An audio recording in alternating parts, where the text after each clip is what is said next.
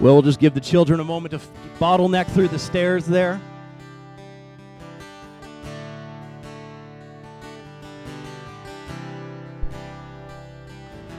Thank you, Father. Well, let's go to prayer. Father, we just thank you that this is another day that we have the freedom to be able to worship you. We thank you that we have the freedom just to open your word and to receive from you this day. That you said where the Spirit of the Lord is, there is liberty, there is freedom. And so we thank you, Father, that there's freedom in this place right now.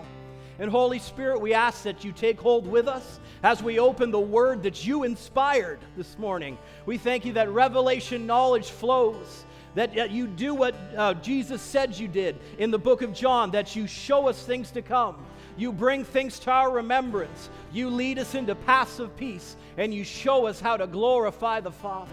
And so we thank you, Holy Spirit, for that, and we release you to do your work, and we give you the space to do so. And we thank you for it in Jesus' name. Well, how's everybody doing this morning? Man, hasn't that just been one glorious weekend out there? Oh my goodness, that's great weather. You know, this is my favorite time of year. I absolutely love fall. We get the warm days and the cool nights. I love when you get out of bed in the morning, it's just like, whoo, chilly, get a sweater. That's like my favorite time of year. And I love seeing the leaves change. But we've been working on a series now for the last 2 weeks. This is week number 3, called Foundation. And when we started off this series 2 weeks ago, we said that you don't think, if we think naturally about your house, you don't give any thought to your foundation until you have a problem with it, right? You know, when we moved into the house that we live in right now, we'd been in it about 2 weeks, and I was sitting on the couch, we'd still unpacking boxes, and I was taking a break, and we have these big bay windows in the front of our house, and I see our oldest son, Harrison, walk by with the downspout from our eaves trough. And I didn't think much of it. I just said, hey, go put that back. And I should have had a dad moment and been like, make sure he puts that back. And that night we had torrential downpours. And so everything was pooling around the corner of one of our houses, and we woke up with inches of water in our house, basement. And I was like, wow, we've got foundation issues. But when it comes to our foundation in life, we don't often give it the same consideration until the hard times come. And so we've been preaching out of Matthew chapter 7, and it says this: these words that I speak to you are not incidental additions to your life. These are not add-ons. He says they're not homeowner improvements to your standard of living. They are, everyone say this with me, foundational words to build a life on. And he says, if. The next statement is if. Now, come on, what is if? If is a conditional statement. And we will find throughout the New Testament, Jesus has a whole bunch of them, and Paul has a whole bunch of them, where there is a condition placed upon it. We know that it's the finished work of Jesus, as we were just exhorting you a minute ago, but there's things that if you don't choose to walk in them, they will not benefit you. We often think that whatever God wants to happen is just going to flow into our lives, but we see throughout the New Testament, he said, no, if you believe this, if you walk in this, then. And so this is one of those statements Jesus is making. He says, if you work these foundational words into your life, you are like a smart carpenter who built his house on solid rock, and the rain poured down, the river flooded, the tornado hit, but we know what happened, right? But nothing moved that house. It was fixed on the rock. But then he says, but if you just use my words in Bible studies and you don't work them into your life, you're like a stupid carpenter. And I think nobody wants to be a stupid carpenter. I've been doing a lot of renovations on my house, and whenever we start a project, I do as much research as possible to find out what is the best way to do this and what is the right way to do this. And so this is our second house that we're renovating. And as you open up the walls, you find out years of people not doing it the right way. And so Jesus is giving a contrast between two types of people. One, he said, is a smart carpenter, and one he likened to a stupid carpenter. And he says, who built his house upon the sandy beach, and when the storm rolled in and the waves came up, it collapsed like a house of cards. So both foundations experienced the same thing. Both had the rains. Both had the wind. Both had the tornado hit. But we had two different responses to them. One was fixed solid and one collapsed.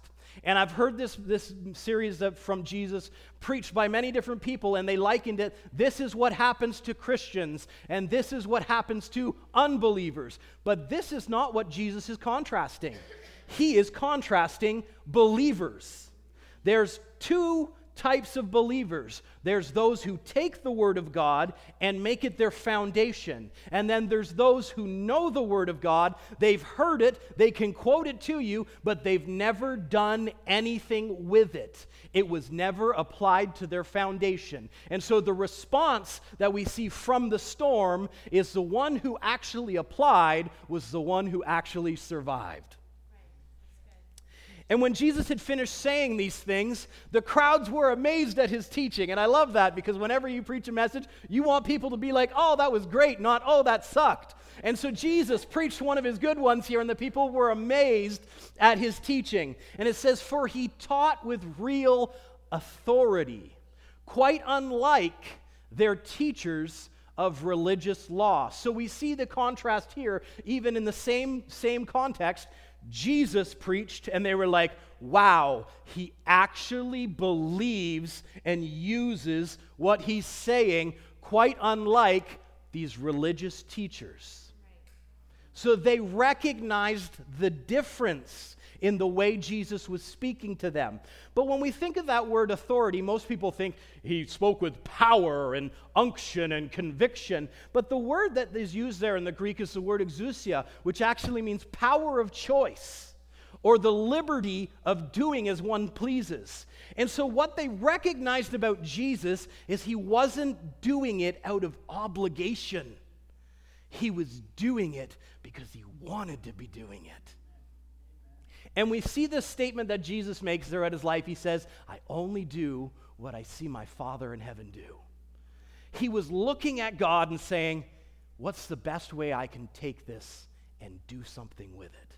And that is what the position of the Word in our lives. When we are going through the Word and we're learning, we need to stop and say, what is the best way I can now take that and apply it to my Word?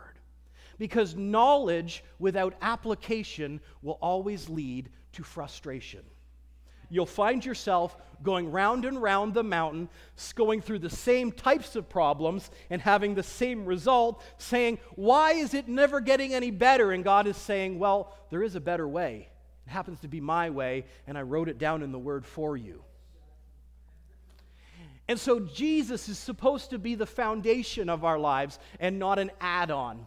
And we told you in week number 1 that there's 3 foundations that most people base their life on. First being family and culture, because your family gets you first. They are the most influential people in your life. They get you when they're a baby, and they get to program you whether you like it or not. And so we often hear statements like father, like son, or, oh, the apple doesn't fall far from the tree. Why do they say that? Because they see what the parents believe and what the parents do and how the parents act and how the parents speak gets reflected into the children. And a lot of people talk about generational curses, and I don't call them curses. I call it influence. Yeah. And that can be broken by the Word of God. You can have a new mirror to look at, a new reflection to copy. But we can also be reflections of culture around us. We see that I told you that we have 5 different generational cultures that are influencing different age groups than we live. And an 80-year-old thinks different, talks different than a 15-year-old. They have different influence. They've been raised on different things. And then there's our environment, which would be our work background, our educational background, where we grew up in, our religion background. We have large segments of the world that people are identify with a certain religion just because of where they grew up, not because they actually believe those things. We have over 1 billion people on earth that call themselves Christians but have never actually been in a church. That would be likened unto the second group. They have heard it. They've been to church on Easter and Christmas, but they've never done anything with it. And so that becomes an environmental influence. And then we have situational influences in our lives, where maybe we've grown up with a happy background. We had a good childhood. We had a good mother and a father. And maybe versus somebody else who grew up in a broken family and didn't have those good influence being poured into their life. Maybe they've come from a traumatic background. Maybe there was deaths in their lives. Maybe there was abuse. Whatever the factors are, these are the foundation that most people are drawing their decision-making process from. And whether you had a good background or whether you had a bad background, we have to all come to the conclusion that those are broken stones if they are not the foundation of Jesus. And so last weekend we started talking about mending stones and how when we take those three foundations, whether they were good and whether they were bad, and we put them on the foundation of Jesus, He begins to mend our wounds. He begins to mend our hearts. He begins to change the things that we've lived with for far too long. Because He told the Pharisees this in one of His conversations. He says, the stone that the builders rejected has now become the cornerstone. The cornerstone is the first stone that goes in. It gets laid straight, it gets laid level, and everything else in the building is referenced off the cornerstone. If you have a poor cornerstone, you will have a poor building. If you have a good cornerstone, you will have a good building. And so if we take any of those other three foundations and make them the cornerstone of our lives, they will build a faulty building. But if we put Jesus first and allow His words to become our foundation, they begin to line everything else up.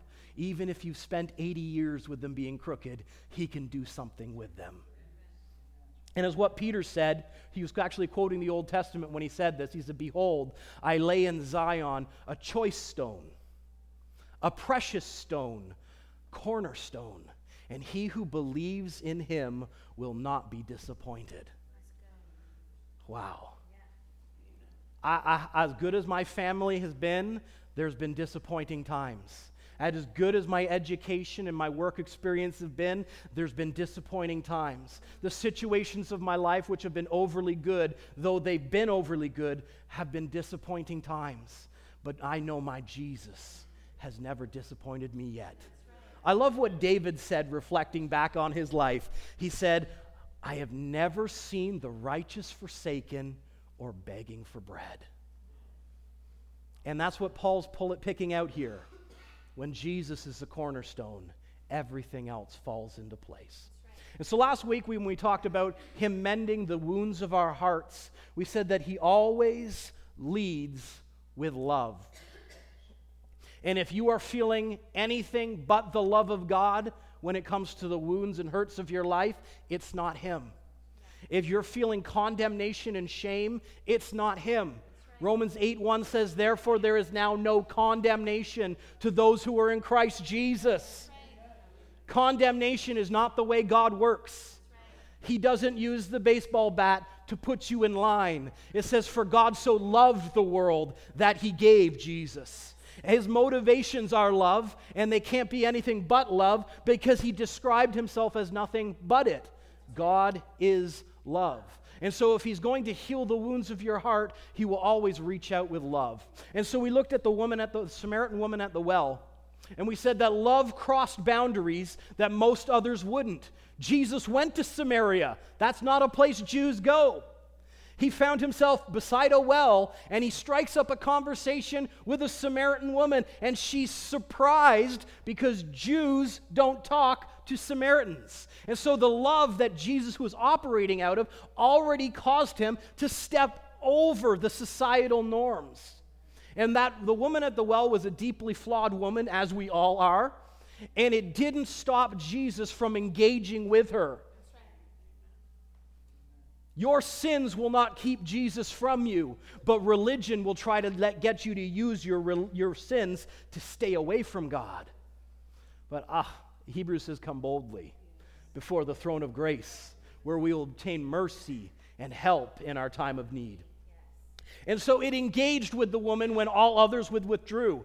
She was drawing water at noontime, which was not the cultural time when you would draw water. You would do that in the morning so that you would have water for all your activities. So she had withdrawn from society, but it exposed the wounds of her heart without condemnation. Jesus simply said, go and get your husband. And she said, I don't have a husband. He said, that's right. You've had 5. Jesus didn't go, woman, you know you're right. 5 husbands. How? 5, that's a lot of husbands. He didn't bring shame and condemnation to her. He just said, yeah, you spoke right. And then he went at healing the wounds. And in the end, the love he showed empowered her to reconnect with society. For once she was withdrawn, drawing her water at noon, the next moment she's running into town to tell everyone else, come and see the Messiah. And so when we allow love to mend the wounds of our hearts, it actually empowers us to go beyond what we've allowed ourselves to in the past. And so this morning, as we continue on in this theme of letting him mend the wounds of our hearts, and I'll try and get my words from stumbling around here, I want to look at 2 stories this morning. And the first one is in Luke chapter 7. And in verse 36 it says, one of the Pharisees asked Jesus to have dinner with him. So Jesus went to his home and sat down to eat. So how is this leading with love? Well, who is the main antagonist in the story of Jesus? The Pharisees. They're the ones that are constantly contradicting him, trying to trap him in lies. They want to throw him off a cliff at one point, and they are the ones that put the whole scheme together to have him executed. So Jesus is already operating out of love by accepting the invitation. Because most people, they avoid their enemies, not Jesus. He gets an invitation from Simon. We don't fully know Simon's motivations out of this, but Jesus accepts the invitation. And while he's at Simon the Pharisee's house, this happens. Verse 37 says, when a certain immoral woman from that city. Okay, how would you like to be immortally written down as the immoral woman? But there's more to that statement than you know. When we think of immoral, we're thinking, well, she's probably the town prostitute or something along those lines. But the word that is used in the Greek is hamartolos, which actually means she was in open rebellion against the law. So it's not that she was this prostitute. It was that she had looked at the law and said, this is not for me. And at every point, if they told her to do something, she was doing the opposite. This term hamartolos is actually mostly used for tax collectors. We don't know if she was maybe married to one, but they were going against the societal norm. If you were a tax collector, you were a traitor. You had betrayed your people and were working on behalf of the Roman government. And you were also lining your pockets while you were doing it. And so when they call this woman the immoral woman, it's not necessarily because she was a prostitute, but there's so many other things that could play into this word. But it says a certain immoral woman from that city heard he was eating there, and she brought a beautiful alabaster jar filled with expensive perfume. And then she knelt behind him at his feet weeping. And her tears fell on his feet, and she wiped them off with her hair. And then she kept kissing his feet and putting perfume on them. And when the Pharisee who had invited him saw this, he said to himself. Now, when you say to yourself, what is it basically describing? This is your inner monologue. These are your thoughts. And so he says to himself, if this man was a prophet, he would know what kind of woman this was touching him. She's a sinner. And the one thing that I really love in a lot of the stories of Jesus is the Holy Spirit reveals the thoughts of the people going on around him. This is not the only story that this happens in. And so Jesus answered his thoughts. Why? Because we often think that God only sees our actions and our words, and so we try to act proper in certain situations. When God sees the thoughts and the intents of our hearts, he doesn't only see what we do, he sees why we do it.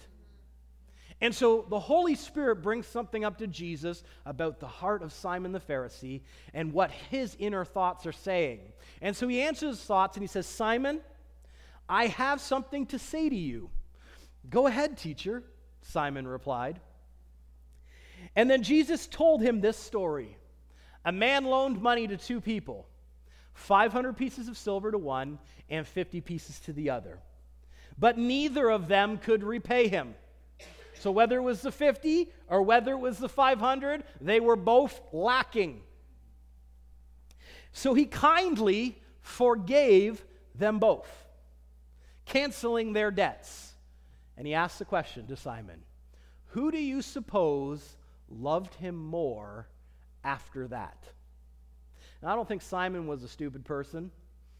He was one of the rulers or leaders of the community. And so he quickly realized who the 500 debt was and who the 50 debt was. And you can see that in his answer. He says, he doesn't really want to answer. He says, I suppose the one whom he canceled the larger debt. He didn't want to flat out say it, who's going to love him more. And he said, that's right. And then Jesus turned and said to the woman and said to Simon, look at this woman, kneeling here. When I entered your home, you didn't offer me water to wash the dust from my feet. Now, we have to think about this for a second. This was Simon's invitation to Jesus.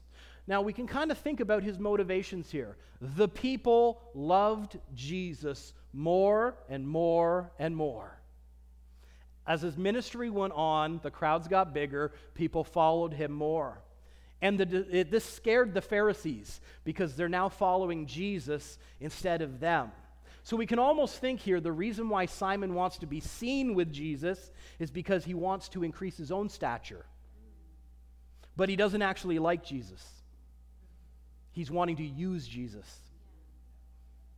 So customs were, when someone comes to your house for a meal, you have the water pots ready.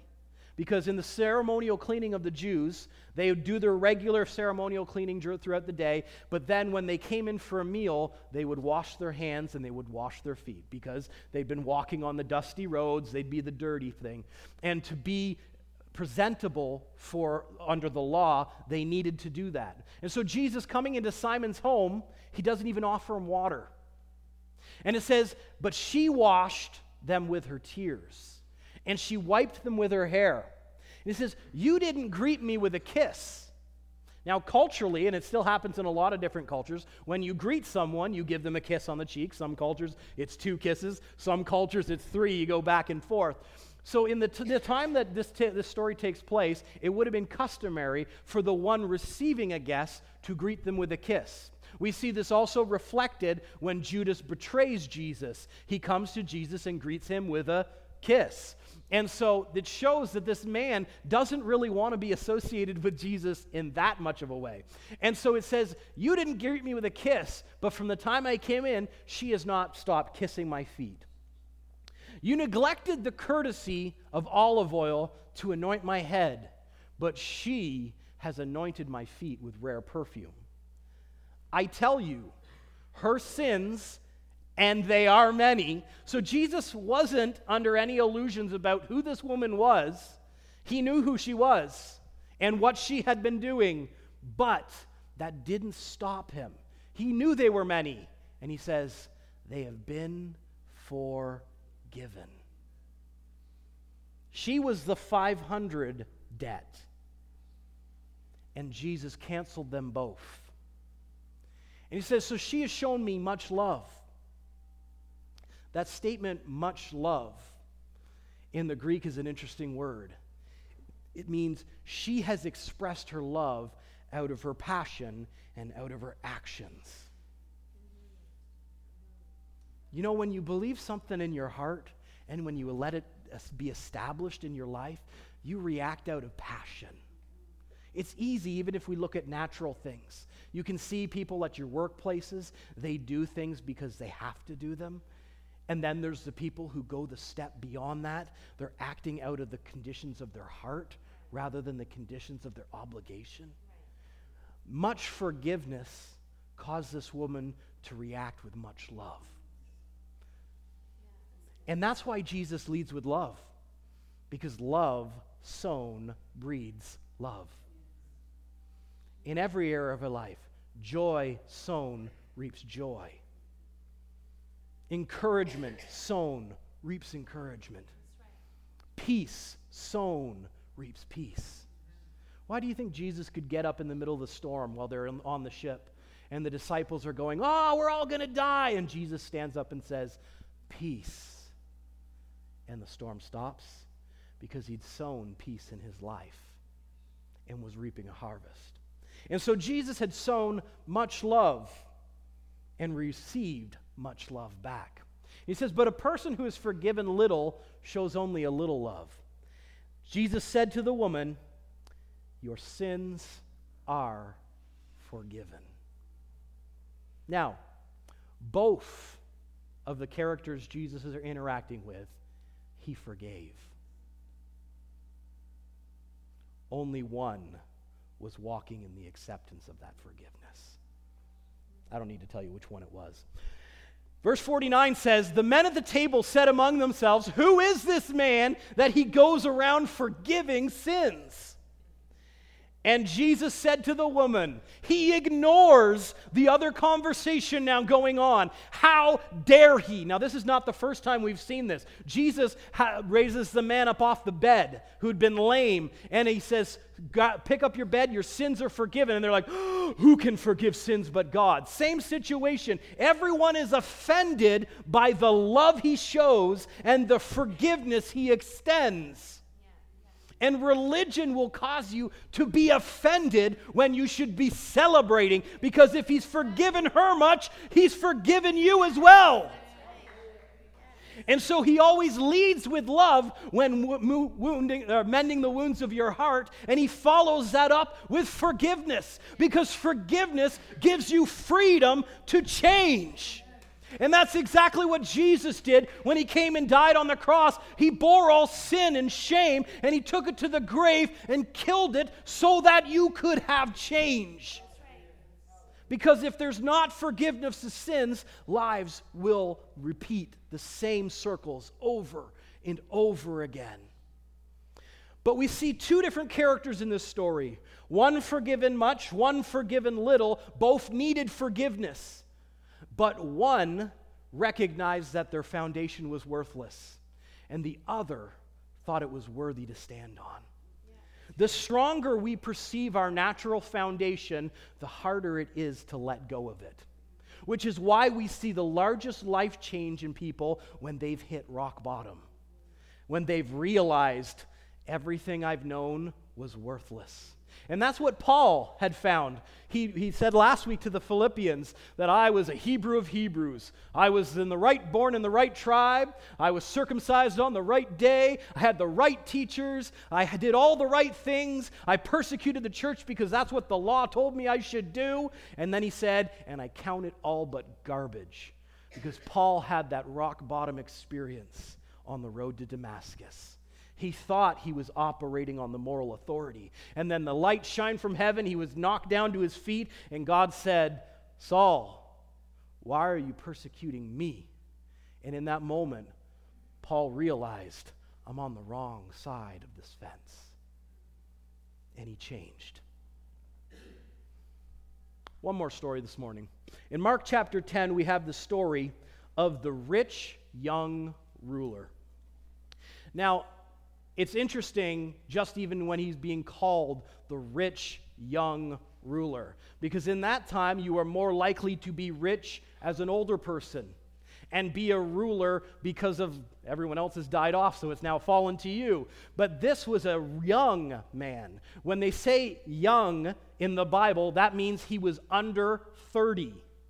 So he's done well for himself at an early age. Not only does he have money, but he also has a position of power that has him called a ruler. We don't know how big of a ruler he is, whether he's a governor of a region, whether he's just a ruler of a city. We don't know. It doesn't tell us. But it starts this way in verse 17 of chapter 10 in Mark. As Jesus was starting out on his way to Jerusalem, a man came running up to him, and he knelt down and asked, "Good teacher, what must I do to inherit eternal life?" Now, the something we should know is that when you're rubbing shoulders with the upper echelon, you learn how to say the right thing the right way, even if you don't mean it. Insert politicians. I digress. So he comes to Jesus, and the first words out of his mouth is, "Good teacher, what must I do to inherit eternal life?" And most people like flattery. And that's why he started with good teacher, not just rabbi. He said good teacher. So he started trying to start off on the good foot, and Jesus isn't buying it. "Why do you call me good?" The rich young ruler's expecting someone to go, "Oh, someone appreciates me. They see the value in what I do." And Jesus is like, "Why do you call me good? Only God is truly good." And you can tell that this puts the rich young ruler back on his heels because there's no response. And Jesus, not willing to be played, now turns this around for a learning opportunity. And he says, "But to answer your question," which really wasn't a real question. He wasn't really that interested. "You know the commandments. You must not murder. You must not commit adultery. You must not steal. You must not testify falsely. You must not cheat anyone. Honor your father and mother." Now, this is the one time that we see Jesus point back to the Ten Commandments. Why was he doing it in this situation? Well, contextually, you need to understand where they were. They are right near the city of Jericho. Why is that important? Jericho belonged to the Levites as an inheritance. So if anyone knows the law, it's supposed to be a Levite. They're the ones that are supposed to serve in the city, or in the temple. They're supposed to represent the people to God, which also shows us a contradictory of who this man is. If he's a ruler of that region, a Levite is not supposed to own land or have money. They were supposed to be supported by the other tribes. Interesting. And so here Jesus points back to the Ten Commandments, and the response is, "Teacher, I've obeyed all these commandments since I was young." Well, we can all just say horse poop on that. Because if that was the case, Jesus didn't need to come. Surely there was a time when this boy, when he was young, sassed his mother. Every kid has done it, including Jesus, by the way. When his mother and father were looking for him, when he'd abandoned them at 12 years old and they found him teaching, and he says, "Mother," or "Woman, what have I to do with you?" Jesus sassed her there. And so surely at some point, this man has transgressed the law. Whether slight or whether large, and it doesn't matter if it's little or big. Jesus said if you've missed in one point, you've missed in them all, and that's why we are all in need of grace. And so this is a lie. He did not obey them since he was a kid. But looking at the man, Jesus felt genuine love for him. Why? Because he leads with love. And he recognizes this man thinks he's right. And we've met everybody's met somebody who, though sincerely wrong, they were least sincere about it. And so Jesus recognizes this man thinks he's in the right position. But then he points out the glaring issue with this man's life, that being a Levite, he shouldn't even have property and rulership and money. And so he says, "Go and sell all your possessions and give the money to the poor, and you will have treasure in heaven. Then come, follow me. This passage is actually not about money. Jesus doesn't tell anybody else to do this. He was exposing the heart of the rich young ruler. You're already transgressing the law by the way you're living, and you think your foundation is firm when it's not. And the man's face fell. Most people say, God, there's nothing I wouldn't do for you until you find the thing that you're not willing to do. And this man found that moment. Jesus exposed that until you deal with this issue of your heart, I can't be your foundation because it's already occupying that place. And Jesus looked around and said to his disciples, how hard it is for the rich to enter the kingdom of God. And this amazed them. But Jesus said again, dear children, it's very hard to enter the kingdom of God. They're looking amazed at Jesus because as we preached in the summer, Jesus wasn't as poor as everyone made him out to be. Now, we're not going to re-preach that one, but they're amazed because if this man can't, how can you and how can me? And you got to understand, Peter and them were fishermen. They had their own business. They would have been able to supply. And so they're amazed at this statement. But Jesus goes further and he says, in fact, it's easier for the camel to go through the eye of the needle than for a rich person to enter the kingdom of God. Now, this is not Jesus looking at a little needle saying, take this giant camel and shove it through there. That's how you get saved. No, he was referencing the night gate of Jerusalem, which was if you came there at night, they don't want just anybody wandering in and out of the city at night because that's how bandits get in. That's how enemies come into your city. And so they would require anyone showing up at the night gate to be able to, it was only big enough that they could walk their camel or their donkey through after it had been unloaded. And so what he was saying is, in order to come into the kingdom, you need to unshackle yourself of everything else you declare of value. Now, most people look at it as, you have to leave it there. But what they would do is they would unload the camel, they'd bring it through, and then they would go back and carry it through. So Jesus was not saying you have to give away everything you have. But the disciples were astounded. Then who in the world can be saved, they asked. And Jesus looked at them intently and said, humanly speaking, it's impossible. But with God, everything is possible.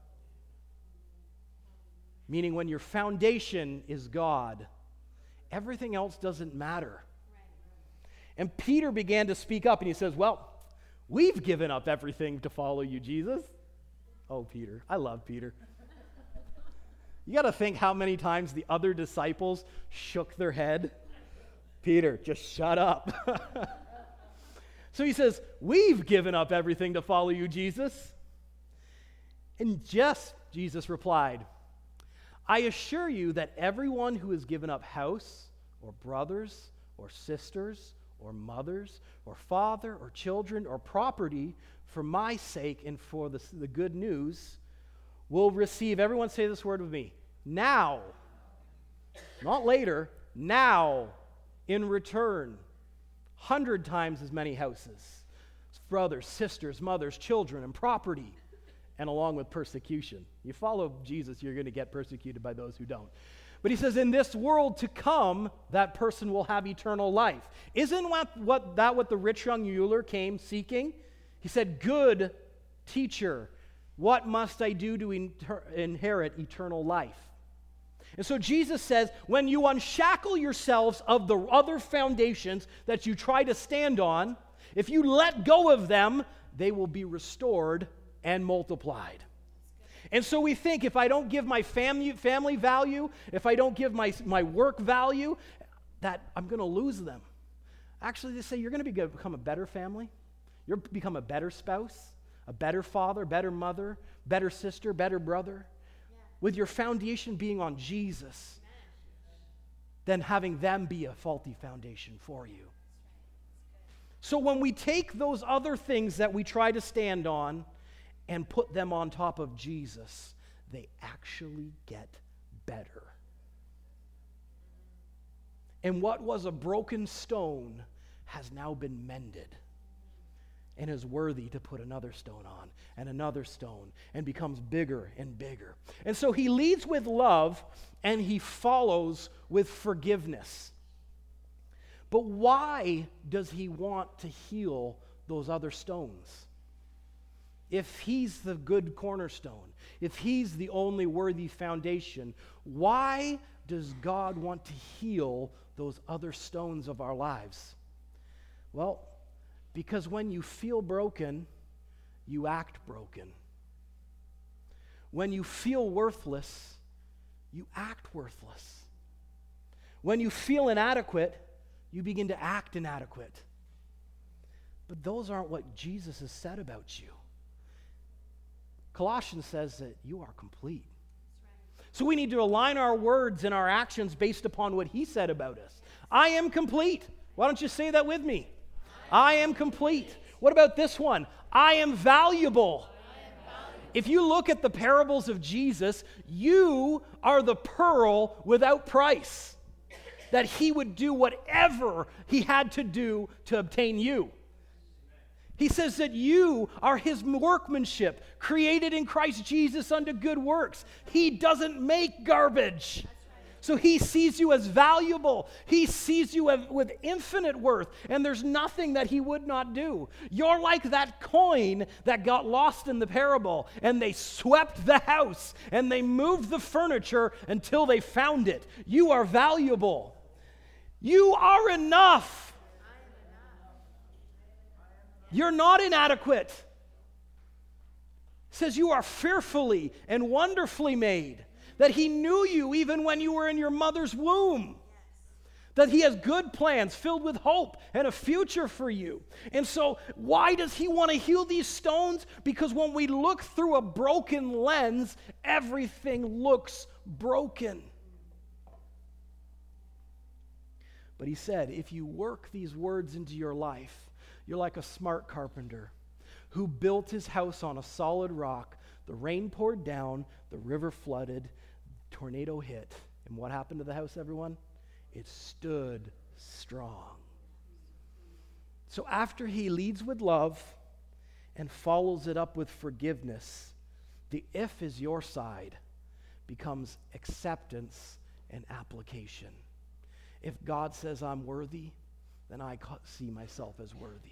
If God says I'm valuable, I'm going to start talking to myself as though I'm valuable.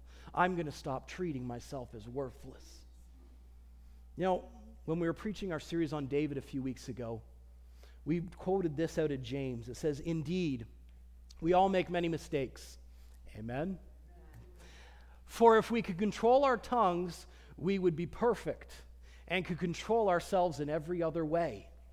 But how many times do we talk negative about ourselves? How many times does everyone else have a better opinion of us than we do of ourselves? If you listen to what people say about themselves, it kind of makes you feel sad for them. But here James is saying, if we could control our tongues, we could be perfect in every other way. It says we can make a large horse go wherever we want by means of a small bit in its mouth. A small rudder can make a huge ship turn wherever the pilot chooses it to go, even though the winds are strong. And he says, in the same way, the tongue is a small thing. It makes grand speeches. Some people make grander speeches than others. But a tiny spark can set a great forest on fire. You can change the landscape of your life by how you begin to speak about yourself and to yourself, and how you speak to others as well. It says, let your words be seasoned with grace. Jesus said this, how can you, being evil, speak good things? You're not evil anymore. You've been accepted into the kingdom. You've been washed by the blood of Jesus. You've been forgiven. And it says, for out of the abundance of the heart, the mouth speaks. A good man, out of the good treasure of his heart, brings forth good things. And an evil man out of the evil treasure brings forth evil things. But I say to you that every idle word men may speak, they will give account of it on the day of judgment. For by your words you will be justified, and by your words you will be condemned. You know, there's a lot of weight in what Jesus just said there. With me like, oh my goodness, I'm going to have to give account of what I've said. But I like David's approach better. He said this in Psalm 141, set a guard, O Lord, over my mouth. Keep watch over the doors of my lips, and to keep them from speaking thoughtlessly.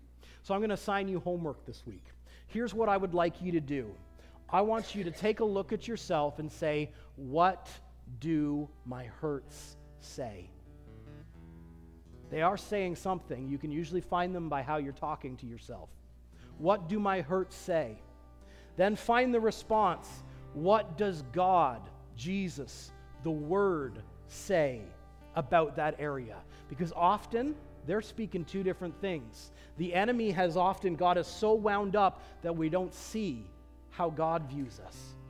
So I want you to write those down and write what you're wanting to say to yourself or about yourself. Why? Because if you write something down, you're actually 80% more likely to achieve it. Take those things that you're wanting to speak over yourself, and for the next 7 days, I want you to speak them every morning to yourself.